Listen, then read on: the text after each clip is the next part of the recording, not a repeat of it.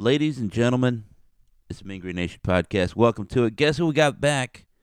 A man who couldn't be bothered to watch his favorite football team, and then it makes you wonder some things. Anyway, Mr. Aldo Avina, how are you doing on this fine Sunday morning? Hey, it's good to be back. I'm not feeling too great. Just rolled out of bed. Yeah, I think you can probably hear that in both our voices. I rolled out of bed, and I mean, I don't want to make it seem like I'm a creep, to be like, oh, first thing I'm thinking of is this mean green football team. But I mean, in effect, I'm up here doing a podcast, right, about the mean green football team. So it's like a degree, right, of creepiness, of obsessive, and that's fine, right? That's fine. We can accept that.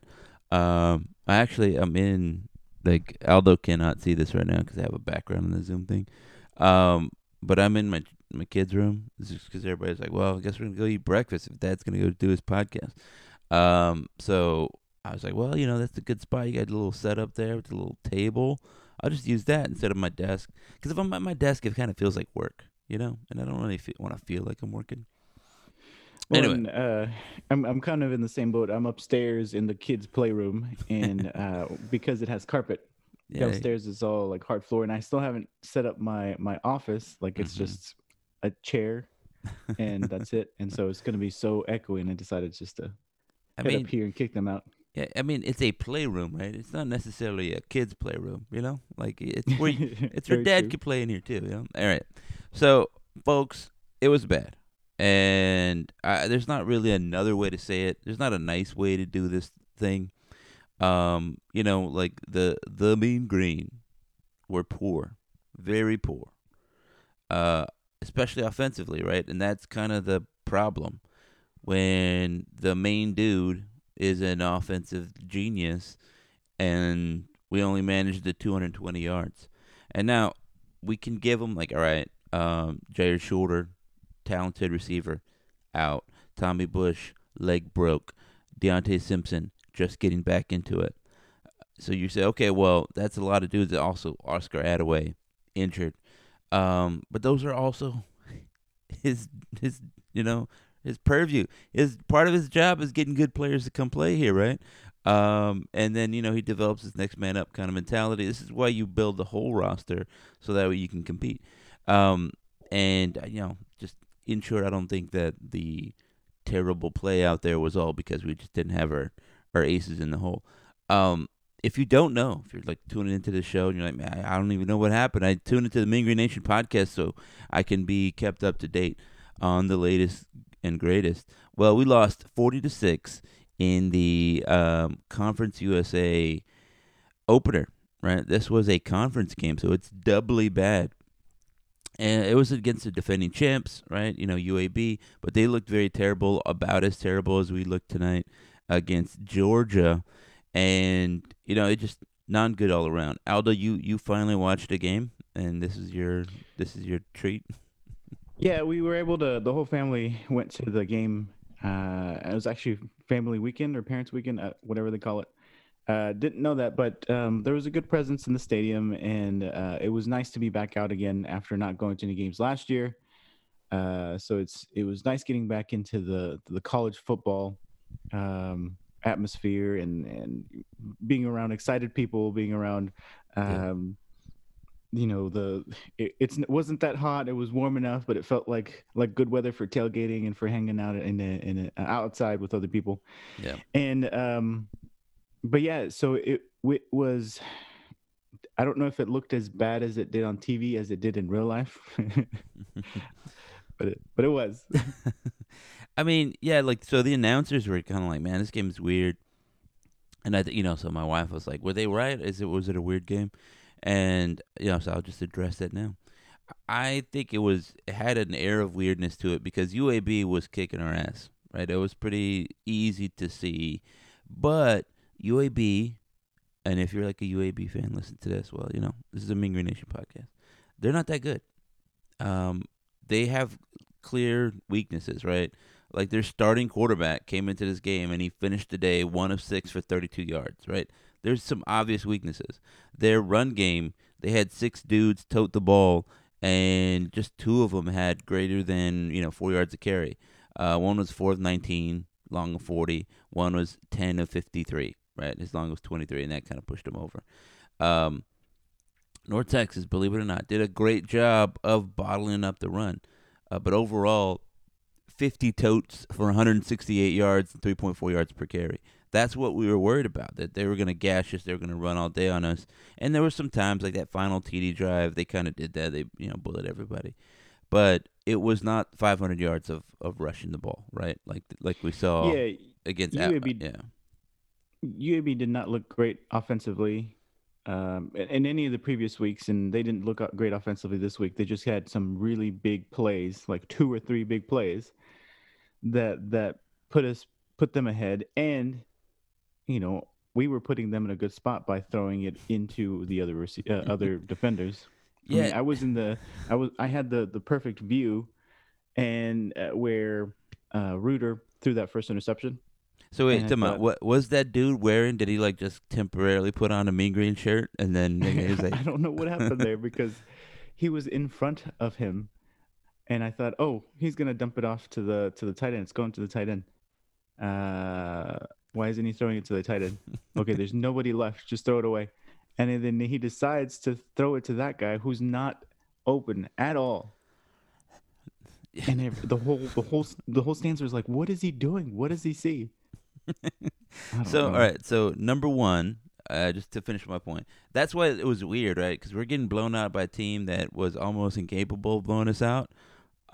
They seemed surprised that they were getting long TDs by their tight end, as we were, right? And so they're like, all right, well, I guess we're up. Look at us, we're up 21 points. Isn't that crazy? So it was a little bit like that because like North Texas defense shut them down for a little bit there. They held them to 3 in the third and held them to 7 in the fourth.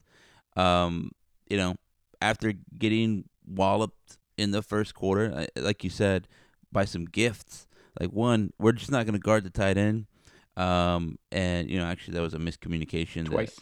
The safety started taking the slot receiver deep, and then I guess he was supposed to hand it off to the other safety because that safety was pointing to the guy running free, and then the quarterback saw him, and then he was, like you never want your safeties pointing at each other doing that Spider-Man point when the play is happening, and that's what happened.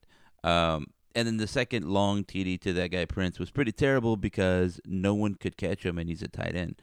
Now that's not to say that tight ends can't be fast, but you want at least one guy faster than the tight end, because otherwise you're in a lot of trouble. And they were. He outran everybody. That guy, what is his name? Prince. 3 catches, 136 yards, 2 scores. Garrett Prince. 2 scores. Long of 61. So that guy had a career day. Way to go, North Texas. Keeping up that streak, giving everybody a career day, handing them out. So that's why it felt weird, right? Because it was like, wow, what's going on here? And it also looked like North Texas never really was ever going to come back, and so there was no energy. The crowd was quiet, or at least on TV. The announcers kept saying it. They're like, man, they're getting hyped for the band. The band is kicking ass. It's UAB the band, in 1 and 2 for who's kicking the most ass, in this game. What does that mean for us? Well, it means you lose 40-6. It was a terrible showing. But yeah, UAB 402 yards. I think Aldo, you can see this right here, right? Yes. 402 yards for UAB, only the 220 for us. 234. Like if you gave me these numbers right here, and you're like, hey, look, we held UAB to 402, 234 throwing, 168 on the ground. They committed 11 penalties for 108 yards. Just the 17 first downs, 3 of 12 on third. I'd be like, yeah, I mean, did we win? It feels like those were winning defensive numbers for us. The answer is no, no, no. We lost by 34 points. And you're like, what? What happened? What were we doing? Did we just throw pick sixes all day? And the answer is sort of. It's kind of. 17 of 34 for 99 yards, 1 touchdown, 1 interception. That was the combined output of our quarterbacking duo. Austin Ani, if you're like, man, well, he only got that first half. He didn't, like after Chase Reuter threw an interception, they rightfully sat him down. Well, I guess he also got like broken half, right? They were That testing was a his weird tackle. testing his Stretch Armstrong abilities. So they sat him down for a little bit. I don't know why. And Austin Ani got out there, classic 2020 North Texas move. Like, oh, quarterback threw an interception. Let's bench him and bring someone else on. Austin Ani, 8 of 21, 65 yards. He was poor to quite poor in this game. Did you notice anything? Or did you notice how terrible he was? Can I just say that? I mean, yeah, I guess Reuter set the tempo with that weird interception at the beginning. He got hit pretty hard. The offensive line was struggling there, and when Ani came out, uh, and it's something that Latrell's always done in the past. If he has an option to go back to, he'll do that. He did that with uh, um, Alex. I'm blanking on his name. Alec Morris. Alec Morris. And then by bringing him out and putting in fine, he's done it with Bean. But yeah, when Ani was out there, I he was quickly looking for the run. He was not setting himself to throw, and I don't think he knew where his guys were going. He was just throwing it to a spot, assuming they were going to do a go or something. And so you saw several times DeAndre Torrey, Roderick Burns. He was just thrown to the slots. That they were like, what's going on? Why are you throwing it there? They were shaking their heads. There was a lot of confusion going around. Yeah, and I think there's some blame to go. So the quarterbacks are bad. It looked like Ani was seeing ghosts or something. I don't know what was happening there. But yeah, you look at the he got a lot of opportunity. 8 of 21 for a guy that started all season last year. That was it's just terrible. Reuter, I'm a little bit more forgiving because you're like, well, he's trying to get some reps, and um, what we're looking at here though is a couple, former 3, 4 star guys, and we're not getting a whole lot there. And I'm starting to think that we should just scour Oklahoma for, you know, tiny quarterbacks that could do some things that are under recruited, because maybe that's the only thing we have success with. All right, setting that aside and some jokes. Yes, let's address this conditions, right? Like in my favorite line from Batman, the '89 Batman is like, "But look what I have to work with here."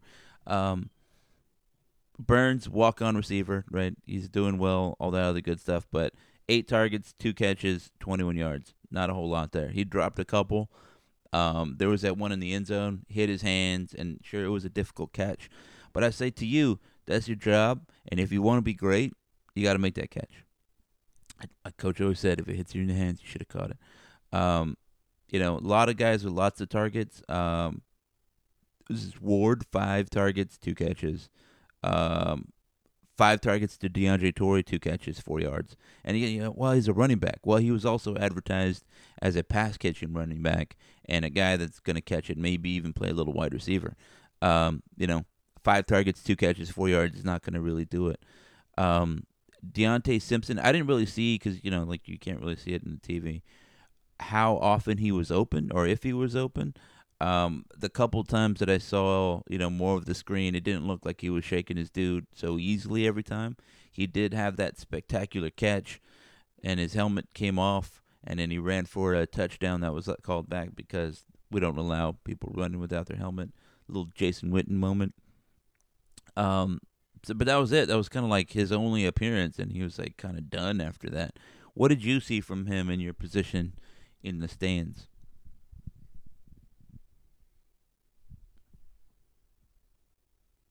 What? Sorry, struggling with Zoom here. He was, he had lots of chances, and he was giving Ani and Reuter plenty of opportunity to pass to him by being open. He was, a lot of times he was just set up one on one. He was beating his guy on the outside. I mean, he wasn't like burning them up or anything, but enough Yeah. to be open. But by that point, the quarterback had already looked away from him, or never even looked at him. Was scrambling around and looking for the tight end or the slot receivers. They weren't looking outside very often, and when they were, those guys were bracketed. They were double covered, or the ball was just overthrown. Yeah, so overall, not good.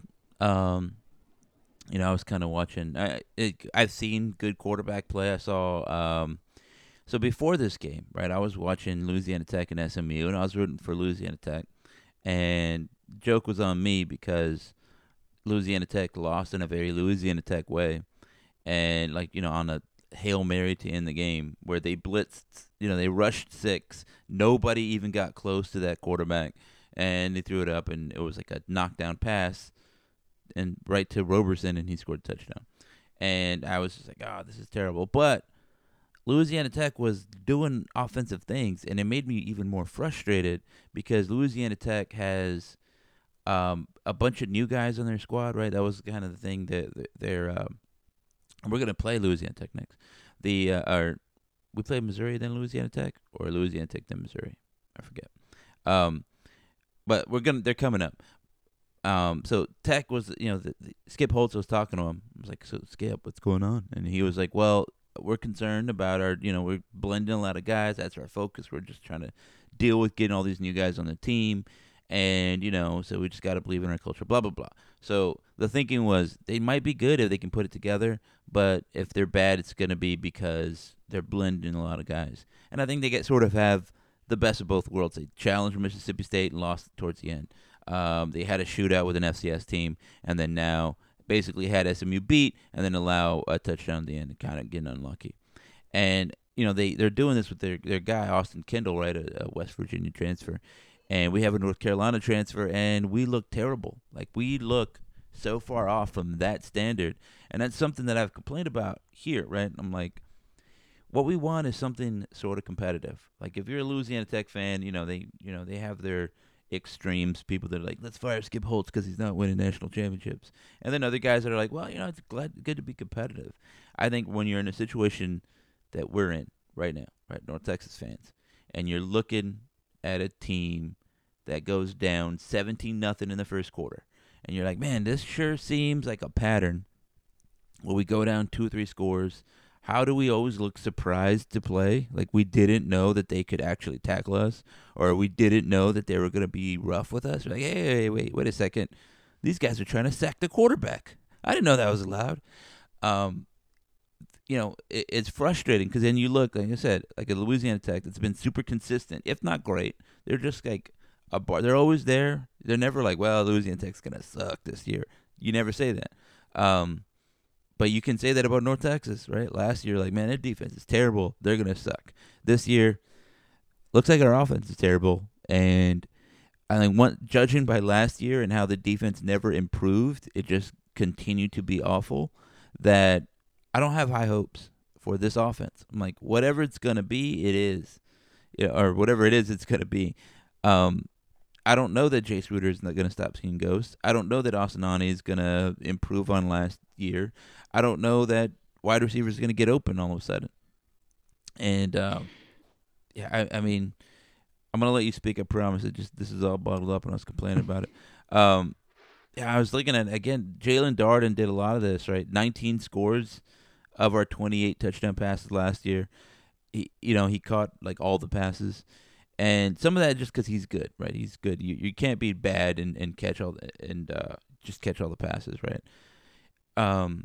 That for me, what I see here is a lot of the things I've been complaining about. A lot of things I complained about in week 1, where I was saying, that was 44 points or whatever it was, but it seemed like a poor 44. It didn't look like we're getting our guys open, and they're like, well, Shorter's coming back. He doesn't have his rhythm. Tommy Bush kind of getting in. There was a lot of excuses and a lot of like rationalizing the play when I saw poor execution. A lot of what we did was say, you know what, we have one guy that's better than you, and we're going to spam that button. Give it to Torrey, give it to Torrey, give it to Torrey again. And he had 25 carries, 244 yards, 3 scores. That in a good team, he would have had 15 carries, 175 yards, and 2 scores. And, like the receivers would have had like 100-yard days. And, we would have seen another Pirtle FCS miracle or something like that.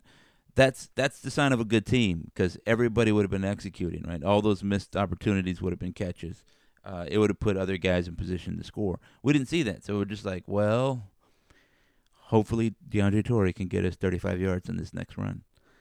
So as you play better teams, right, in SMU, who's not a really good team defensively, you come up against better players, and then they're like, well, I can run with DeAndre Torrey, and I can tackle him, and then combine. I was gonna say combine and compound. Combine all of that with DeAndre Torrey being a little banged up, and he runs 24 times for 82 yards, but he looked like the only guy that looked like he was gonna go score some touchdowns out there. That's the problem. That's a problem. So now I turn it over to you, and you tell me what you saw out there this season. See, I was the offense, the players are talented. They're not. We don't have bad players.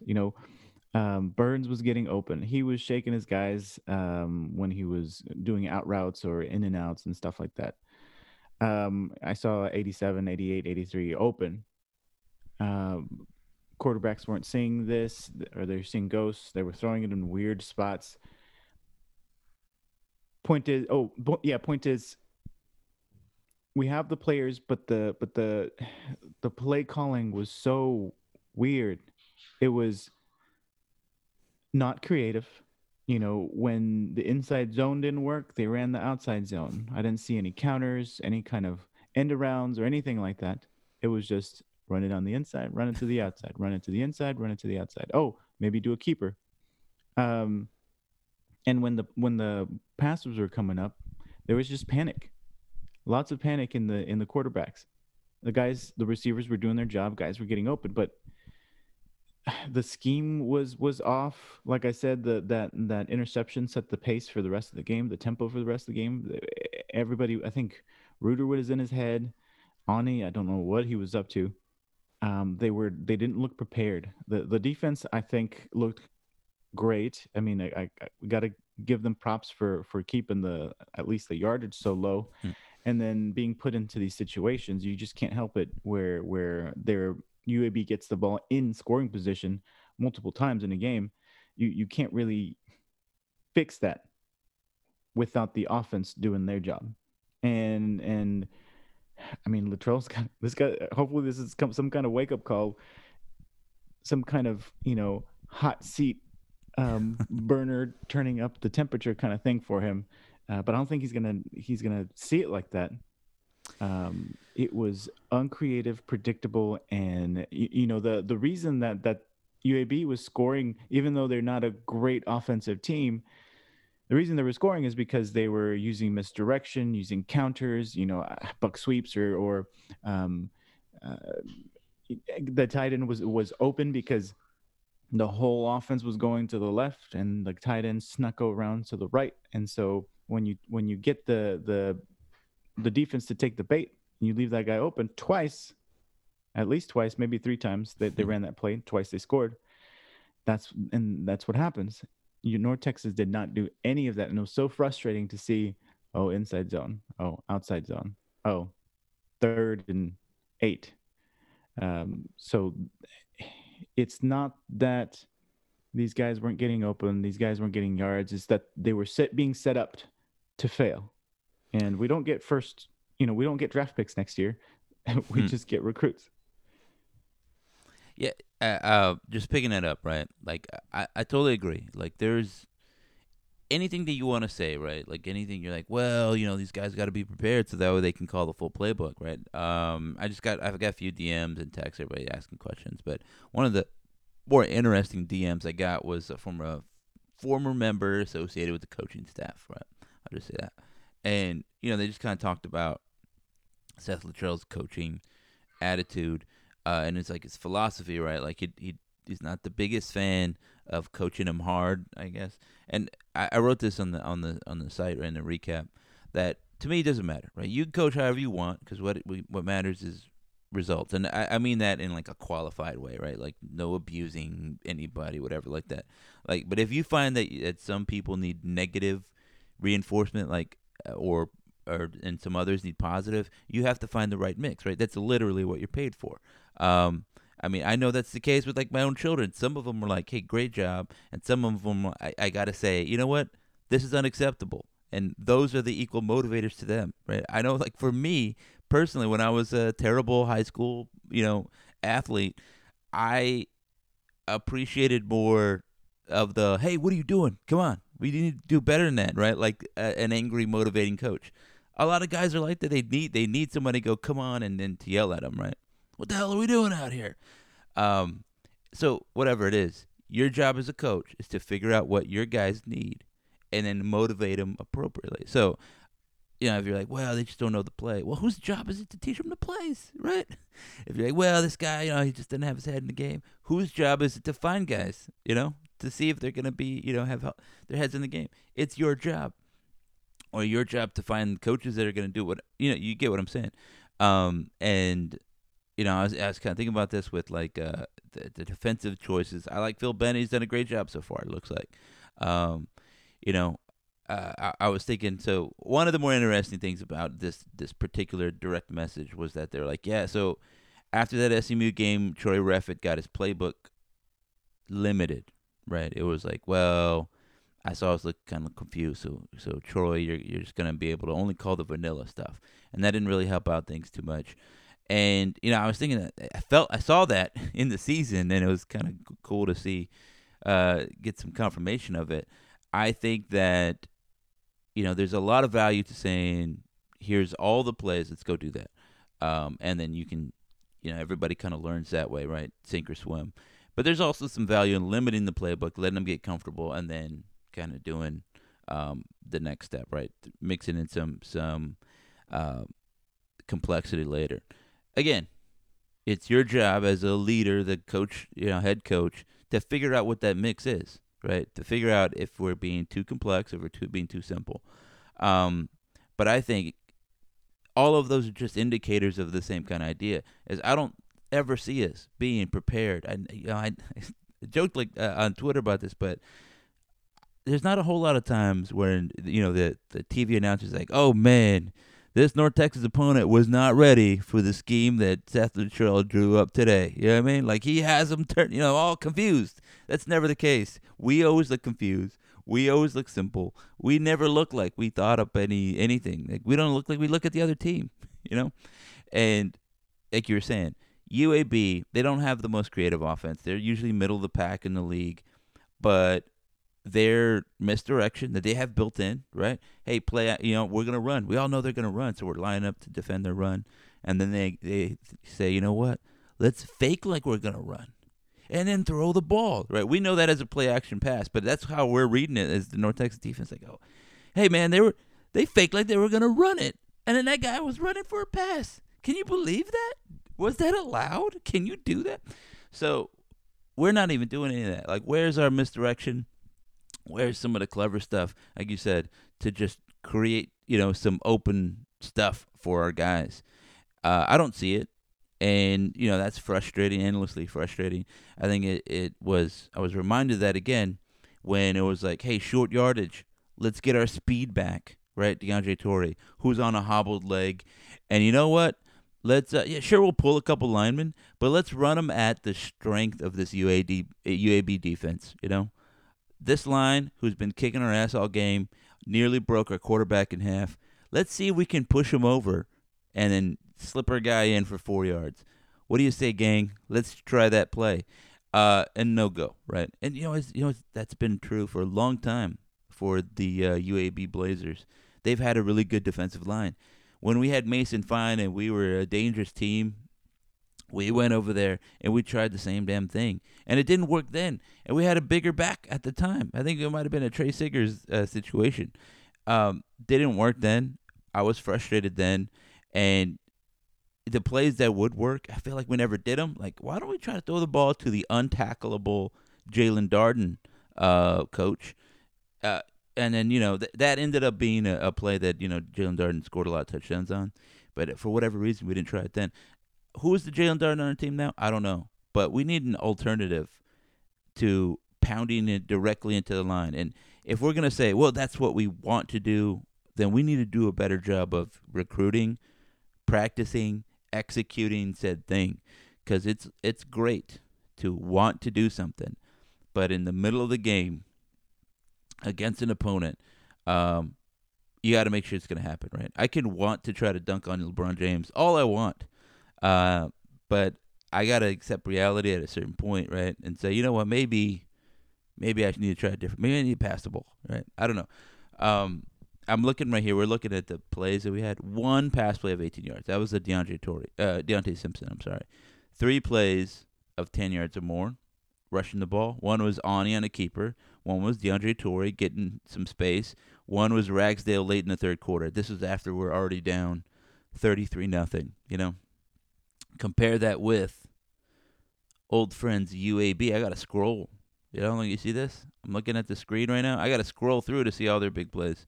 6 passing plays of 15 yards or more, and this was like their entire passing offense.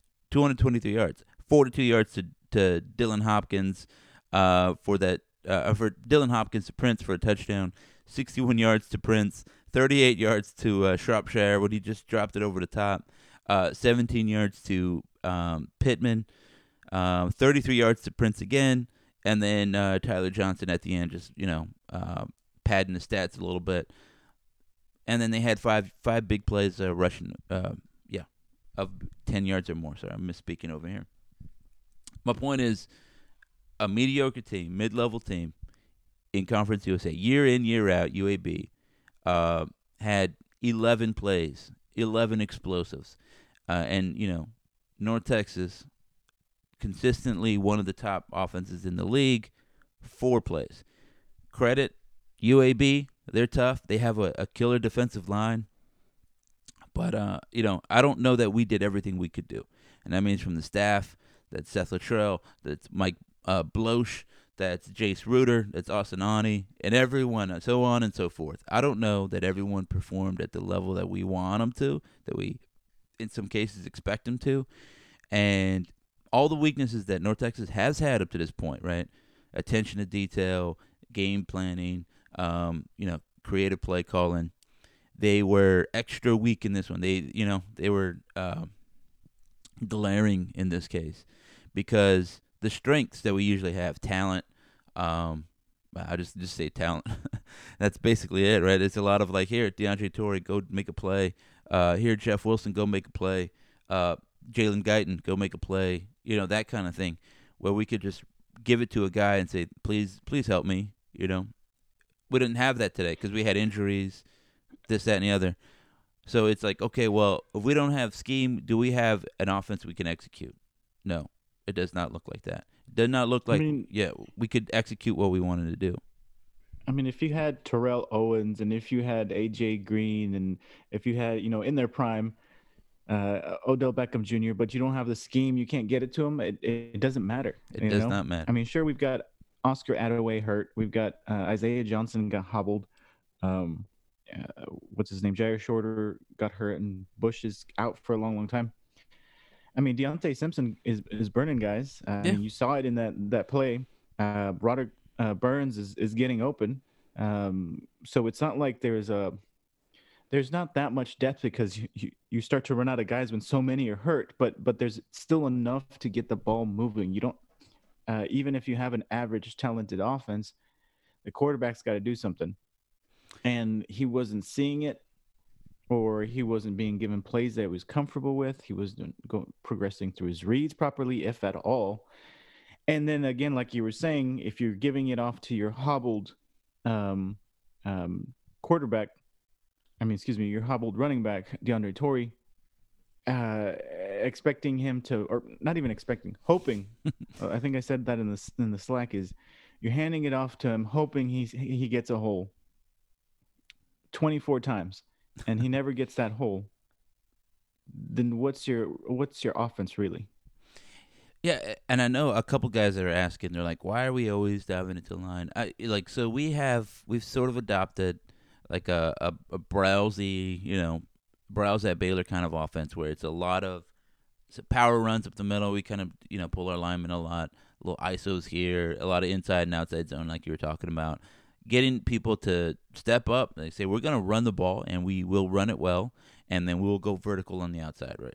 That's why there's a lot of, vertical go routes to Shorter, to Simpson, to everybody that's there, and a lot of run-pass option, right? But if the run, like if your jab is not a threat, then the right cross is the right cross isn't gonna do anything, right? You're just gonna see Exactly. it coming. You're and you can see it develop throughout the quarters or the through the drives as you try to spread them out, make them go sideline to sideline, and it's not working great. You're not doing your job there. So when you do try to go vertically, there's nothing there, or at least the quarterback doesn't see it, and so dumps it off or gets sacked or runs it for a yard and gets hit. So that was a big frustrating thing. And at the beginning of the game, the crowd where we were sitting with were excited, but as soon as that interception happened, it got quieted down, and after that there was just no energy there from the crowd. You didn't see the energy from the offense, and so there was just a whole lot of, it felt like both the crowd and the team had given up, and I just don't understand. I've never seen them play that bad since McNulty years.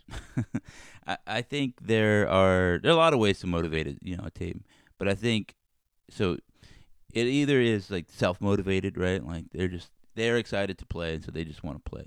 Um, but it's also something like being put in it, like knowing that you can go succeed. You're like, man, I believe in this game plan. I believe in my coaches. I believe in my teammates, and so you just have a belief, and that gets you excited to do it, right? And then there's the other stuff, like what reacting to the game that's happening. A lot of those are, like I said, some aspect of coaching going on, and I don't know that we're doing that. Like, do we go out there excited about the game plan? Well, given the fact that everybody looks like they don't know what the play was, no, it's hard to be that way. You know what I mean? Like you can see teams that like we believe in what we're doing, and we know that if we execute it, we'll give ourselves a chance, right? Like you can see that in some teams, and I don't know that I see that out here. Like there's a lot of like, well, I don't know. Yeah, and that's I something we we've could run that play, I guess. Right? That you don't need. Sure, I guess we'll try to run it. It's like who believes in this play? It seems like the only guy that believes in it is Bloche, right? Like, all right, let's let's dive into the line. Everybody's like, really? Okay, all right. I mean, I'll do it, but I'm gonna be sorry in the and morning. I think that's something we've said about Latrell for the past 5 or 6 years, is that he has never looked like somebody that has out schemed another team, Nope. you know. And with Graham Harrell, he scripted the first two drives, I think he would script, and so that at least gives you some kind of indication that he knew how to attack it and he knew what was coming defensively from the other team. But now it's just like, well, it's like backyard football. Let's see what happens. Yeah, I'm sorry, my kid, my brand new son was looking at me. So that's what I'm saying. It's kind of get too upset. That's why we like doing this podcast the day after, so I'm not raging in the middle of the night. Like, oh, I can't believe it. I could drink some coffee. I'm having a waffle right now. It's delicious. My children are waking up, like, and they're all like, "Hey, Daddy, how's it going?" It's hard to be extra angry when that's happening. But similarly, like I believed, I could see it. I could see it happening. Like a win by us yesterday, because I was like, look, they just got whooped, right? UAB just got whooped, and what happens if we punch them in the mouth? And they're just like, man, you know what? Maybe we're not as good. Maybe they don't believe, and all that kind of stuff. You can see the slide happening. You can see it happening to us right now.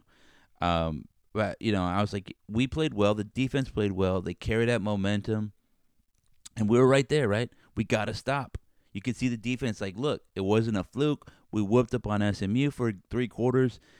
Let's do it right now against a conference opponent. I think Michael Sanders was saying something like that this week. He's like it's good we're playing UAB because we get to see where we stand. They're the defending champs. It's a great opportunity. So they were hyped, ready to go. They get a stop, and so then we're like, okay, our offense time. Imagine if we drove down and scored a touchdown. Everybody would be feeling good, right? The crowd would be rocking. You're like, we're here. We kind of went through a weird spot, but we're ready to go. We're ready to play, whatever the case is. But then that first play, an interception, like almost unforced, and everybody had the same feeling, like we're gonna be here. It's gonna be a long day if we can't get a stop and then move the ball, right? Even go 3 and out. Jeez, don't just throw an interception on the first play. Jeez. Um, and then so UAB capitalizes and scores a touchdown. Like immediately we're down 7. It just changes the nature of the game, and like our path to victory was based on like attitude, right, and belief, and all of that was gone after, definitely after a quarter, but after a couple plays. After a couple of minutes, I think. Yeah. Yeah, I mean, there's lots of things you point at anybody, and I can find a way to blame Seth Luttrell about it. Like man, Yeah. man, I mean, Austin Honest seeing I'll ghosts. Like, well, who's coaching him, right? The yeah. genius. I mean, it was the weirdest game I have watched in a long, long time because you haven't seen this lack of preparation. I was joking last week that we should let the players coach themselves. Kind of was it Miami that did that? Yeah. And I think that's what they did. I think that's exactly what they did. So Sorry, I it's ate, unfortunate to see. ate a waffle. I ate a side. It was looking at me, looking real tasty, so I had to eat it. Yeah, I didn't see that, so I was watching him chew, and I was like, "What is he? Oh, okay, I gotta jump in and just ad lib something." But Uh, but yeah, I knew that UAB isn't as good as we showed them to be last night, and I was thinking, okay, well, we have a chance to keep it even. Our defense has been working really well. Their offense is not that great, so maybe we can make some noise. Obviously, we didn't make that happen. Hopefully, I don't even remember who we play next week. I was like, who cares? that's what I'm saying. I think it's either Tech or Missouri, and neither one like bodes well for us right now. I forget what exactly who's going to be. Yeah, I think La Tech, without seeing a single rep from La Tech, I would say that they're a better team than UAB. So Yeah, so yeah. I think Louisiana Tech has more explosive dudes on the team.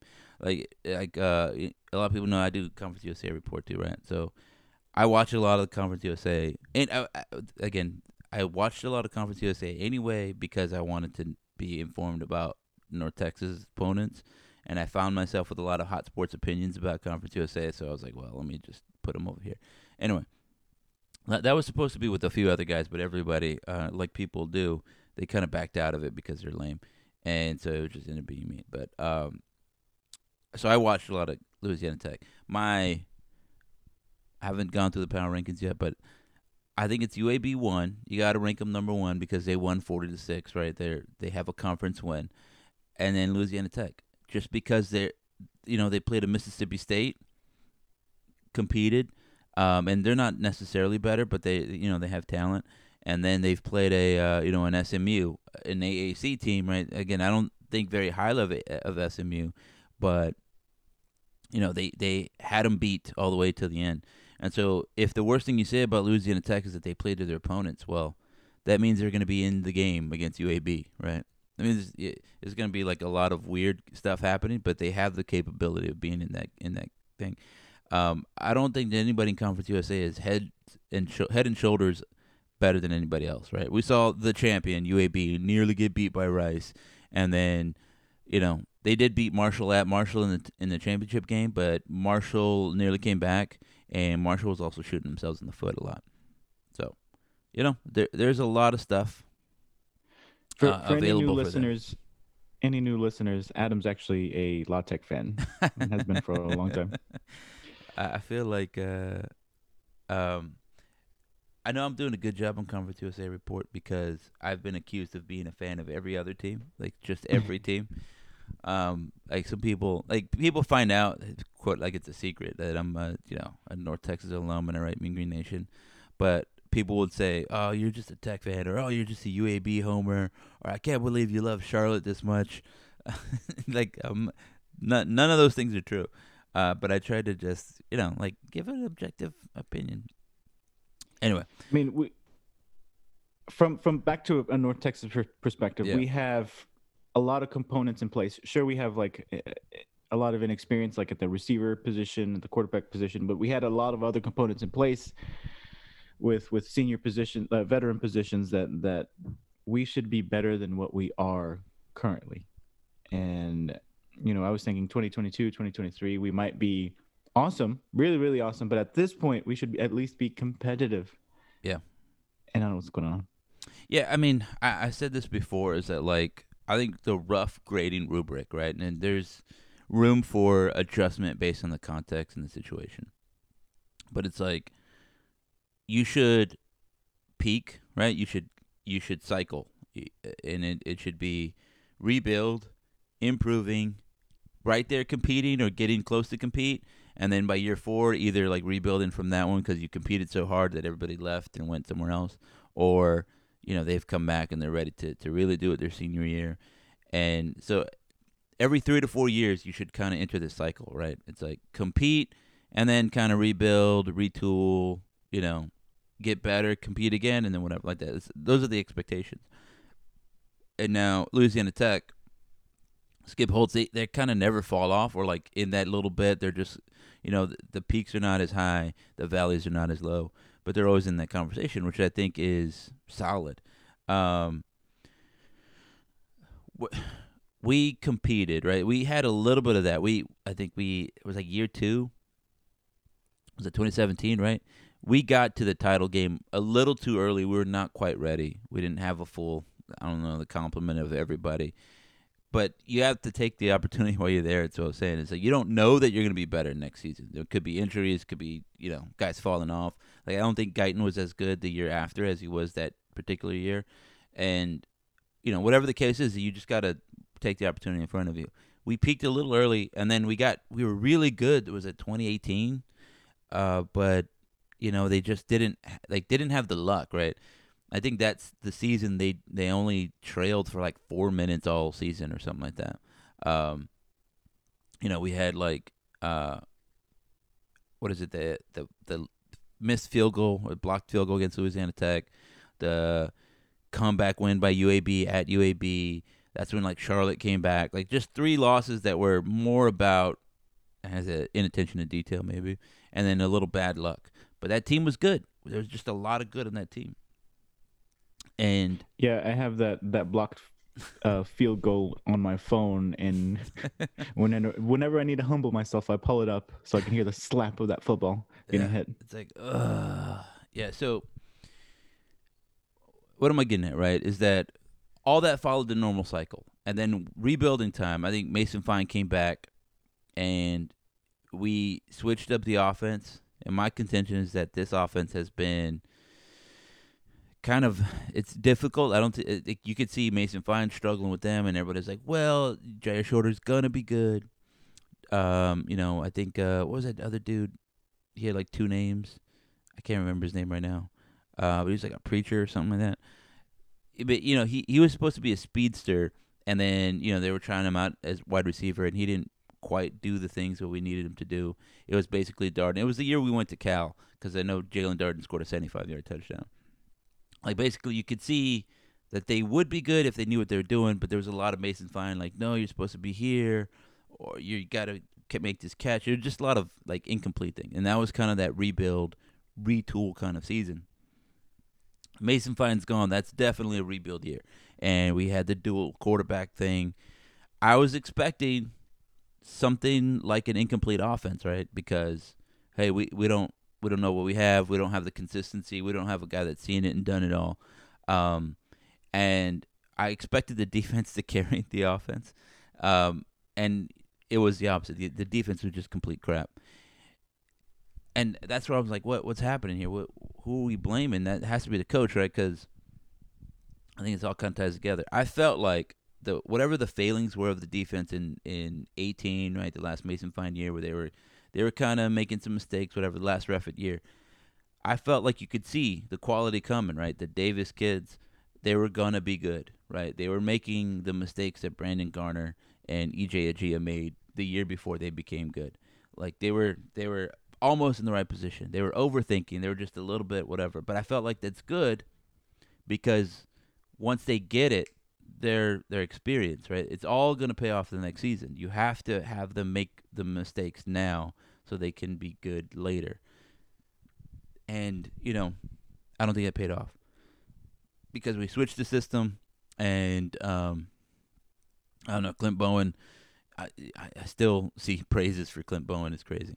where I don't know, was it motivation? He didn't teach him right. Whatever the case may be, I thought experienced guys looked inexperienced, and you had point in the secondary, whatever. That happens, but it was to an extreme extent. This year, you can see them getting better because you have super seniors and stuff like that. But the offense has regressed. Like, what happened there? We had an Austin Ani, who was our best throwing quarterback last year. He looks Yeah, he yeah. I looks mean, awful out there. while he might not be an accurate quarterback, he was at least putting up stats. He looked like a gunslinger. He looked exciting. The whole offense was exciting, and now he just doesn't look like he's ever played football before. I mean, I don't know. And again, I'm going to continue to chalk it up as it being a weird game, and we'll see a different kind of quarterback situation next week where either quarterback will look better, but neither of them looked like they knew what was going on. Yeah, I think everybody was saying. I think someone like, well, how did we get into this situation again? Why did we let Jason Bean go? Now he's thriving at Kansas. He's not thriving at Kansas. I think he's completing 54% of his passes there. He completed 58 here. His most dynamic aspect is that his ability to run. He's still a dangerous runner. He did add that aspect to our squad, like against Middle Tennessee, where he ran for like 100 yards and a couple scores. But that's kind of it. Like when Jason Bean was in there and guys were not running wide open, then the pass game was a little bit limited. When Ani's in there, it was a little bit better, but a lot of overthrows, a lot of missed throws, and then we don't have a home run hitter from the quarterback position, like running the ball. With these two guys, Reuter has some arm talent. You can see that here and there. I don't know that he's seeing the field well. Austin Ani, I guess he was not seeing the field well. I don't know what's happening there, but we don't even have as good of an Ani as we had last season. All that wraps up to 14 of 34 for 99 yards. One touchdown, one interception. That would be a great stat line in like 1976 or something like that. They had different standards back then. They also let you smoke in front of like infants back then, so maybe they didn't have all the best ideas. It's bad. That's where I can leave it. I can't look at the rest of the league and say, oh yeah, we can beat that team because we don't have a full team. Like whether it's through injuries or whatever. This offense is not good right now. I don't see how it can get good very soon without dramatic improvement from Jace Reuter, Austin Ani, Casey Martin. I don't know anybody on the squad that somebody needs to step up and make some plays, and it all needs to be tighter and more consistent. Like, all right, Yeah, you're not beating the guy deep every time, fine. But when we throw a 5 yard out, you got to make the catch, right? And then you got to we need to be able to dink and dunk. And then what I want to say is what, we can't find that final play. We can drive 40 yards down the field, but we just can't whatever. But at least you get in scoring position. We can get the kicker out there and let him try something. Because I know I'm talking over you. That first touchdown, that was the game winner. That was it. That's all they needed. Jace Reuter throws an interception. They scored a touchdown off it. It was 7-0. Those were the winning points. It was over after that. We could only manage 6. Yeah, they didn't have to score a single more point to win the game. No. Yeah, you're right. It was all gravy. Everything after that. They could have stopped scoring. They could have just, got just putting the ball away after that because that was it. I was making those jokes about that. Like, man, the defense playing well, but unfortunately that means we got to give it back to the offense. And that's our weakest link. Last week, the snapper was throwing it up into the sky, doing snapping fractions. What are we doing? This week, quarterback just throwing it to ghosts. Terrible. All right, so you were going to say some things. I've forgotten what I was going to say originally, but I want to emphasize that the score being 40-6 is not a representation of how the defense did, but it's a representation of how poorly the offense did. And I'm curious to see if your stats have the time of possession. Yeah, it's right here where it says time of possession. Do you see that? Okay, there's a lot of words on there. So 32 minutes versus 28 minutes. So that's incredibly surprising. I was thinking that UAB had it for like 40 minutes and we only had it for 20. But It's the difference there is that they were able to get those big plays, and we were just running it into the line. I don't think at the quarterback position. That's what I was going to say. At the quarterback position, Ani and Reuter are not do not they don't lack talent. I think it's just a matter of preparation and scheme. If they were a little bit more prepared, if they were put in a position to succeed and not fail, I think things would have been a little bit better. And that's where I stand. I think they're still good quarterbacks. I mean, they may not be the Mason Fine level of world beaters, but they can at least put up average stats. But I don't know what the offense, what Littrell and Bloch needs to do to get them to that point. Yeah, I mean, look, so we had more plays than that. We had 78 plays, but we're only putting up 2.8 yards per play. Um, and we even 5 of 17 on third downs is not good, but I mean, we got 5 third down conversions. Yeah, like to again take off some of your points from some of your points that you made about UAB scheme to get their guys open, right? Like that's again what I'm talking about. If you have talent, you can make your talent better by getting them wide open. Let's get if you have a great shooter, let's get him wide open shots, right? Can we find ways to get him wide open for three? I mean, sure, we can say, you know what? See if you can create your own shot against their best defender and everybody's looking at you, right? I'm talking about basketball here. But that's very difficult. And maybe they can do that, but that's not as good as if you say, you know what? Let's give him wide open looks. You look at like a great shooter like Ray Allen, right? He played in Seattle, and then he had to kind of create his own shot. He was like the one man dude. Um, well, his 3 point percentage went up, and he got a lot of great looks playing with like at Boston and with Miami. He's a great shooter. And now he's wide ass open. Let's do that for our guys, right? If Deontay Simpson is good, and we think he is, let's scheme up something to get him wide ass open. So that way it makes his life easier, right? If he catches it wide open, then he can show some of his run after catch skills. Um, like, get Jerry Rice was a Hall of Fame receiver. He had Hall of Fame talent.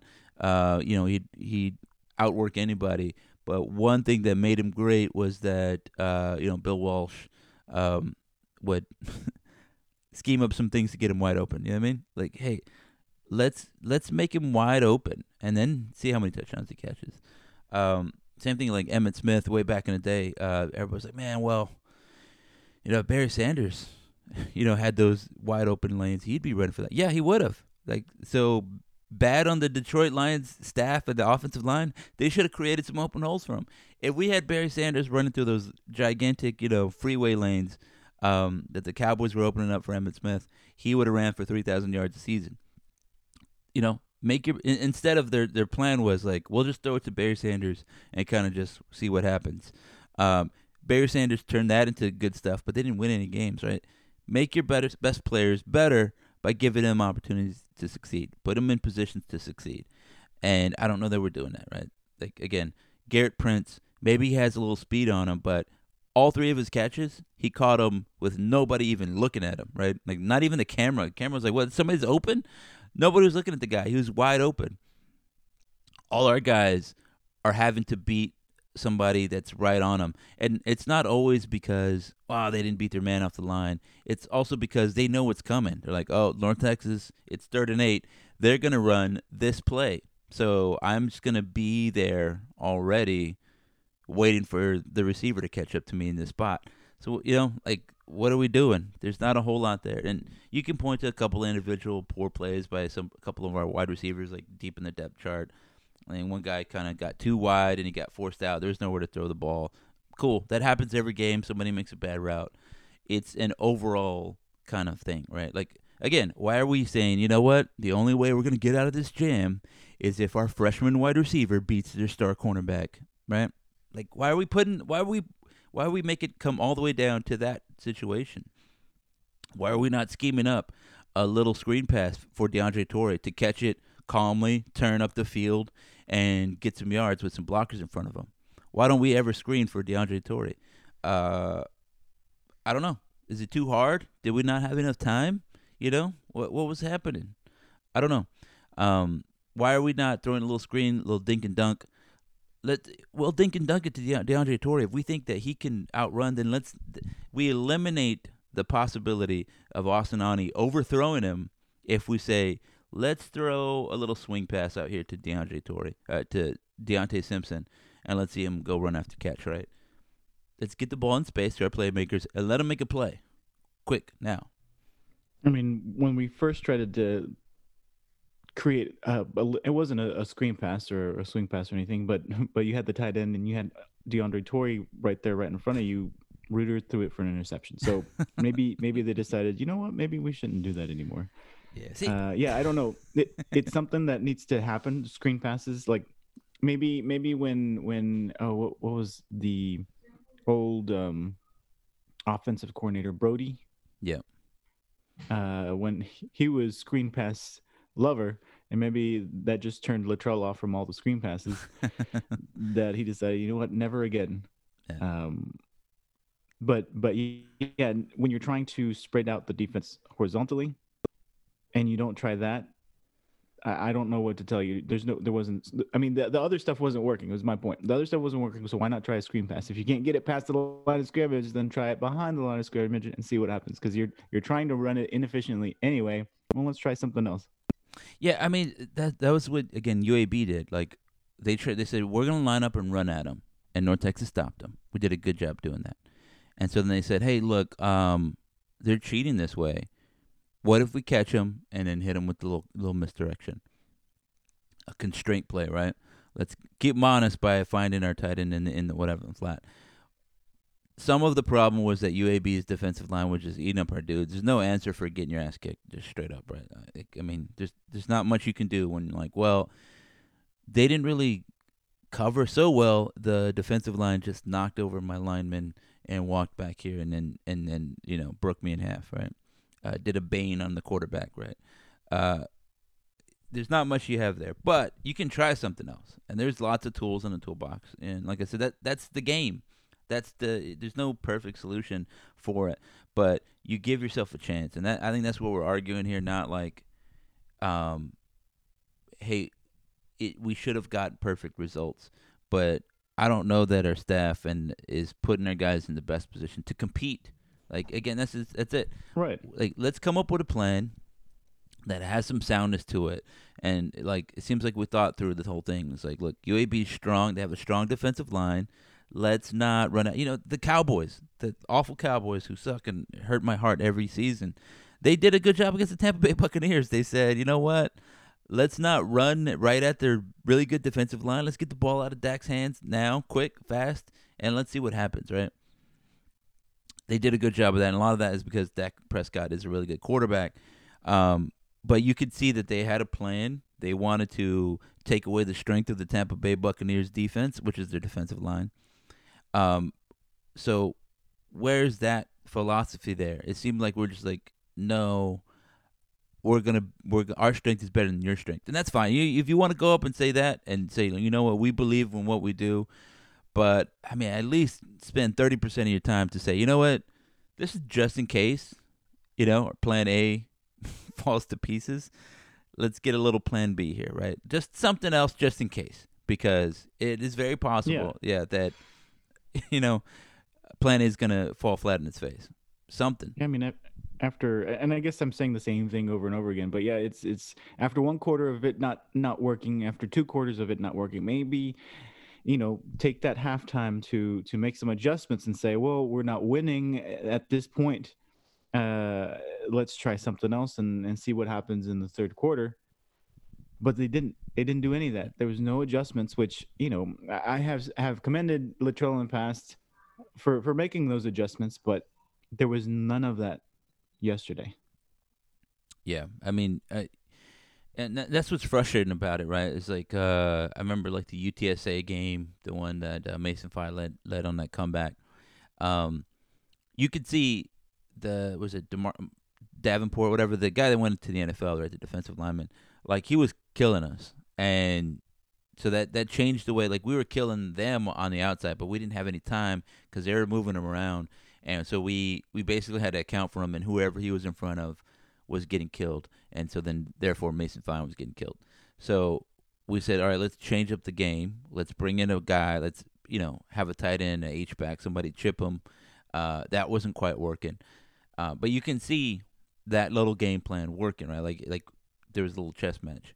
And it very well could be. I wasn't watching very closely. I don't know, right? It could be that I just didn't see it. I will give that caveat there, but I agree with you that there was not a whole lot there. Where I'm like, well, I can see that North Texas going for A, and based on what they're seeing now, they're trying B, C, and D.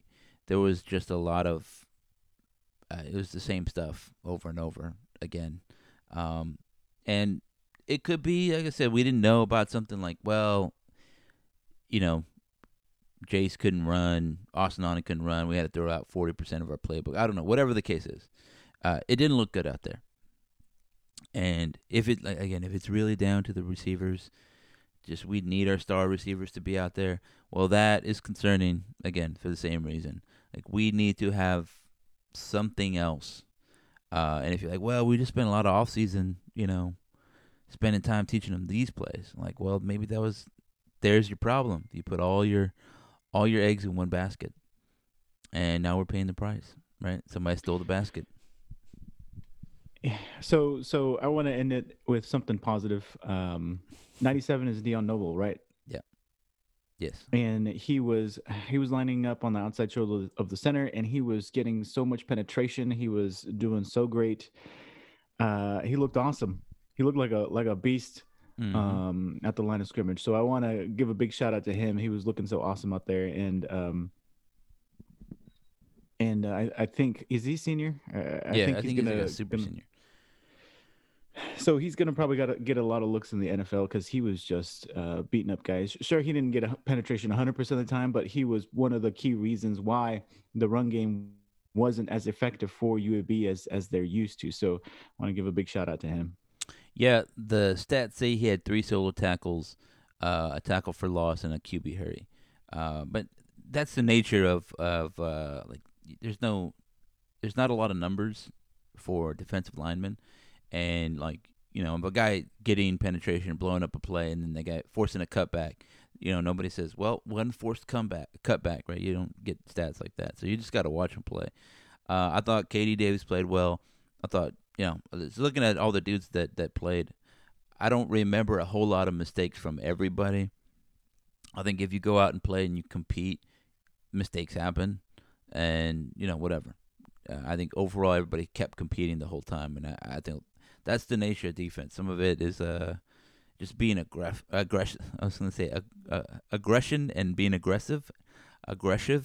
Yeah. So like they kept playing, they kept tackling, they wanted to tackle, they're trying to take on blocks, trying to get off blocks, and as I'm saying, it's is if the effort's there and like the effort to have good technique, the effort to be in the right spot, the effort to try to make the right play, and then the effort to go make a play, right? You see a lot of guys like, oh, I got blocked. Guys are like trying to get off those blocks, go make a play, but in a smart way, right? I shed my block, but I'm trying to come at it in the right angle and not overplay, allowing a bigger comeback. You saw some of that. Some guys got, blocked into the wrong lane, this, that, and the other. But like I said, that's the nature of competing. You want you guys to compete, and I thought they did that. They competed, and that's all we could ask of them. And just to sum it up again, I don't know that the offense was competing, not in the same way. It didn't look like Yeah. it didn't look in scheme wise, preparation wise, whatever the case is. It did not look like we were ready to play as they were overall, and bulk of that is on the coaches. And it's not like a week to week thing. That's a year long program building kind of attention to detail kind of things. Are we paying attention? And there's only so many times I can watch Seth Luttrell shake his head and be like, oh, what are these guys doing out there? Because again, you chose as guys. This is year 6 of the program. You know what I mean? There's no guys left over from Dan McCarney out there. These are all your guys. You chose them. You recruited them. You coached them. You chose the guys that are coaching them, right? You chose the staff that are supporting them. This is all you now. So if somebody's not living up to the job, yeah, it's you. You gotta look in the mirror and say, well, it's my bad. And then what are the next steps? Do you need support? Do you like? I have a weakness in that I don't know what good football looks like. I don't know. Whatever the case is, right? you got to figure out. Can somebody help me out and show me what good football? What's a good weekly preparation? That kind of stuff needs to happen. I don't know that Yeah, we have that right he now. needs to get a veteran guy in there, like he did with Phil Bennett. And that was the goal with last year's. I keep forgetting his name, but Clint who cares? Bowen. That guy. Uh, he needs that. He needs to get. I think it's kind of ego. Like I can do the offensive coordination, coordination of the offense. But no, I think he needs to get an a veteran OC in there that can take the reins, and he can do head coach stuff, so he can focus on it and do head coach stuff, because it's not 100% right now, and it hasn't been ever. So if he gets a veteran OC in there, I think that would help out a lot and alleviate a lot of these issues that we're seeing. Yeah, and I'll say that I agree with what you're saying. Like generally, basically, you have to make something happen. And I don't know that we know what it is, right? Like Urban Meyer famously is a micromanager, and he's won a couple national championships. He's won everywhere he's been. So you can't say that's necessarily bad. Like Nick Saban is like a ridiculously detail focused, process focused kind of guy, and he's hired and fired lots of guys. He hired Lane Kiffin, right? Because he recognized that he had talent, and even though they didn't quite mesh up, right? They're not really going to be a couple guys who are going to hang out or have the share the same kind of worldview or even like approach to media communications. But I think that what you see is a lot of you see that Nick Saban understands football. He understands what his team needs, and then he knows that he can correct for it. Right? He has like a broader view of everything, and yeah, he has coached the defense. He's a defensive coach, but he has turned it over to some really good coaches, and they've been successful. So, what? There's lots of ways to achieve it, right? Obviously, Nick Saban is the most successful in modern history, but like Dabo Swinney, he's not doing a terrible job even over there. You know what I mean? There's lots of ways to succeed, and we don't even need national championship level whatever. Um, we need Conference USA championship level, and we're not getting it right now. Like Bill Clark has a terrible offense, but a great defense, and they went all in on whatever they have, and they believe in it and they execute. Right? They look. I don't want to say they always look ready to play because they commit a lot of penalties. Like I think a lot of UAB fans are always complaining about that. Whatever the case is, you don't have to be perfect. Is what I'm getting at.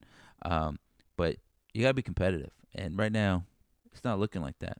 Something needs to be fixed, and hopefully, it's a small thing, something that can be fixed in a couple weeks, because then this whole season's down the drain. I'm looking at maybe a win, maybe against FBS quality opponents. I don't know where that comes, and I'm not super excited about going through another season of, well, hopefully maybe we can just beat UTSA and now kind of make it better, like, but we're gonna have 2 wins on the air. Like, I don't really want that kind of deal. I'm not excited about it. I'm not excited about writing about it. I'm not excited about podcasting about it. I've done a lot of those. I mean, I will, but we've been doing this. Like you and I've been doing this show for a couple years now, but the Mean Green Nation podcast is old, and there's a lot of bad game recaps. You know what I mean? Like, well, I think when we allowed the 70th point, that was pretty terrible. You know what I mean? Like, just, I don't want to do that.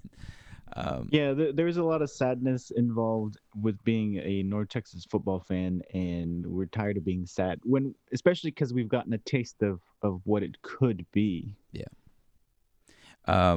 Just a note, again, from non-diehards. My uncle, he's not a big college football watcher. I usually have to send him like the North Texas game schedule or whatever. He was watching because it was on Stadium. Again, another reason to put these games on the widest available, medium, media. Anyway, he was like, "Yeah, UNT looks scared." And he also made a off-color joke about UTSA, so I can't hate him. But yeah, he said UNT looks scared. He doesn't watch UAT. So there you go. We look scared out there, in case anybody's wondering.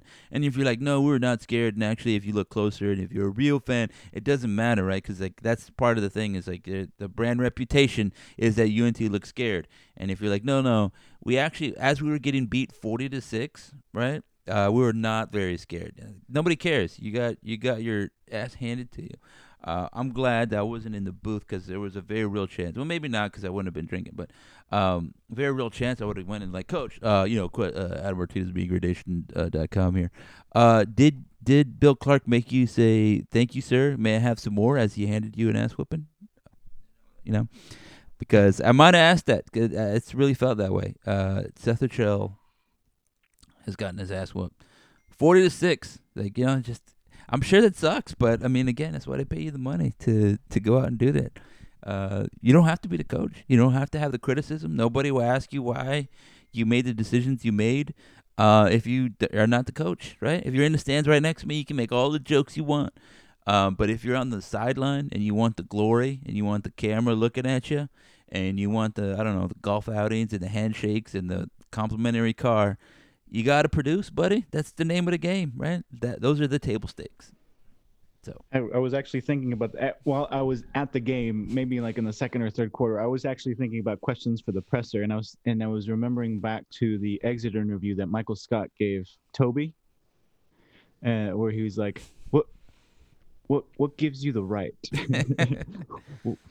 How what was the other? Why are you the way you are? And but he was trying to turn those questions into positive questions. But yeah, I was not. It didn't feel good. That's all I'm gonna say. I did not enjoy watching him lose. Yeah, I mean, ultimately, it's an entertainment business. That's why Seth Luttrell got hired, and there was a big reason why he got hired. It's because watching those Dan McCarney teams, like you said, it was like since McNulty era. That was late stage McCarney where the offense was bad, and it was not fun watching them get beat so hard every week. And you hire Luttrell. He did that first year was kind of a wash. They didn't really look air raidy, but next couple years he delivered what he promised. Hey, look, record-setting offense, record-setting offense, record-setting offense. A lot of people had a lot of fun. Great. I think a couple other people have been saying, hey, the offense has some weaknesses. They are, they're like empty calorie offenses, right? 500 yards, but when we needed a yard, we had uncreative play calling. We had poor execution. We had a dive into the line that everybody saw coming. Why are we doing those? Those are indicators of larger problems, like an over reliance on big plays. Like I like Mr. Greg Odecker. He's been on the podcast a bunch. He used to be on a lot more. I think I said that one time, and he was like, "Well, what's wrong with big plays, man?" I was like, "Yeah, we just have an over reliance on big plays." So it was a couple seasons ago. Like we're just always like, "Come on, Jalen Guyton, please catch a deep ball. Please, Jeff Wilson, make a play for us." And I mean, yeah, you want big plays. Yes, you're looking for big plays, but you also want those to come out of great execution, right? We executed perfectly, and our guy made a play that turned a 20-yard gain into a 50-yard gain, turned a 4-yard gain into a 10-yard gain, that kind of thing. You don't want, we had no other ideas, and this guy just saved our ass, right? Which is a lot of what we're hoping for with DeAndre Torrey. If you're executing and then you're getting big plays, thumbs up, right?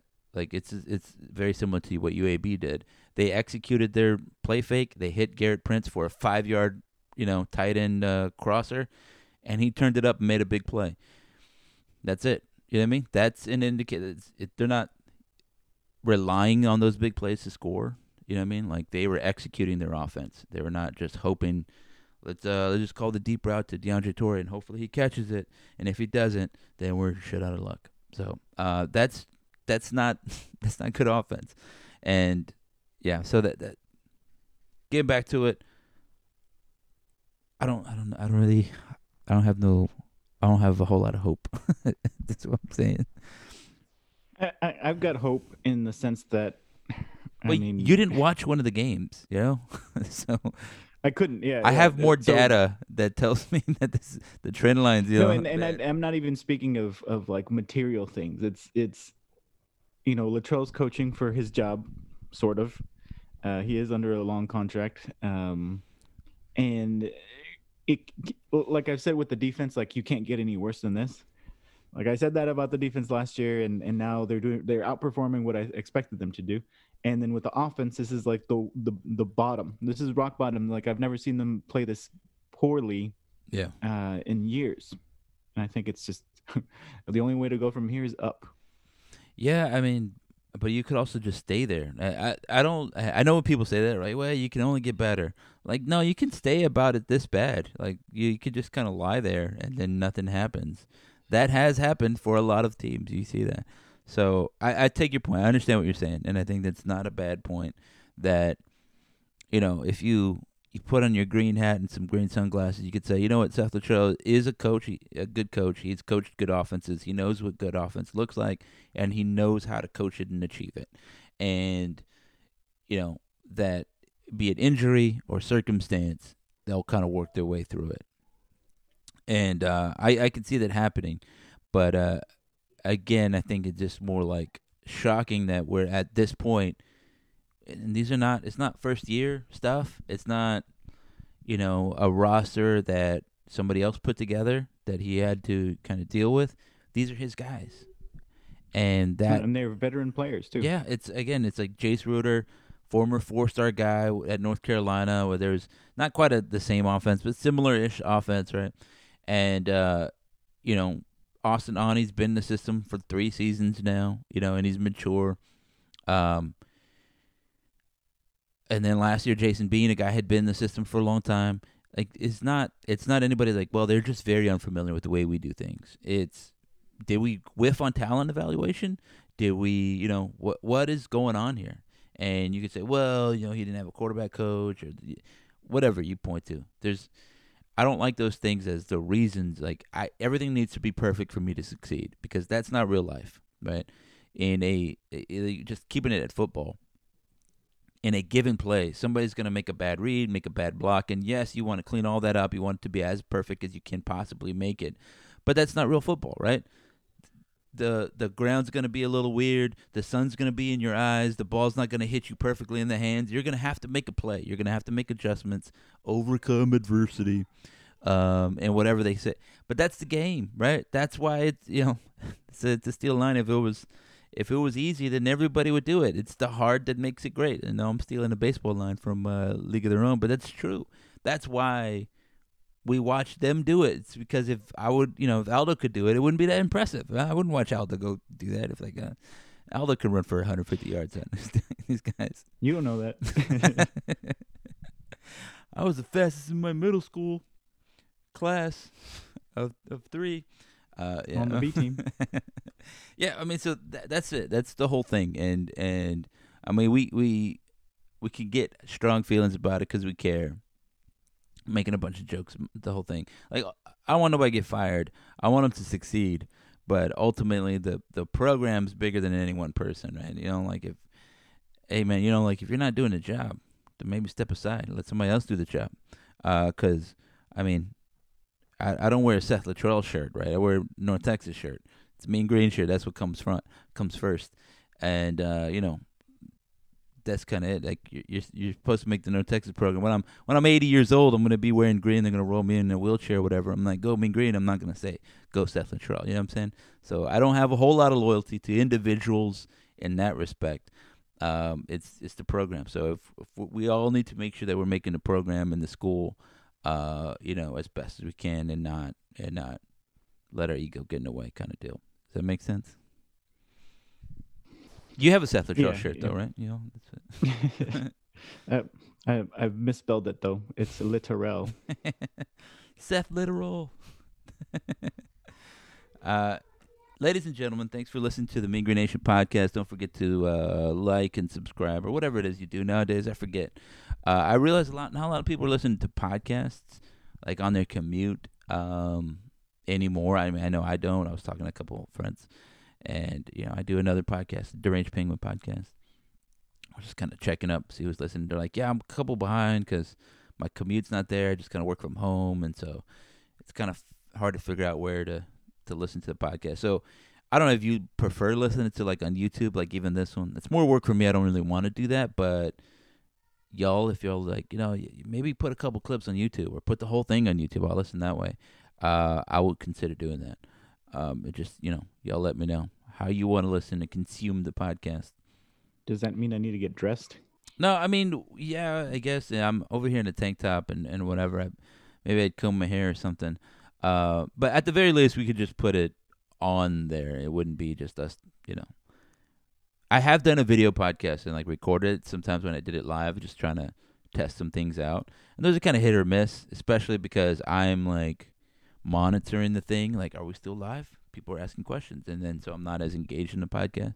I think it's easier just to do it, and I don't want to spend any money or commandeer any other adults around here to be the board Like producer. be the board op for me here. You know what I mean? To make sure everything's right. But that is the ideal way to do it. We try to be lean, lean and mean green.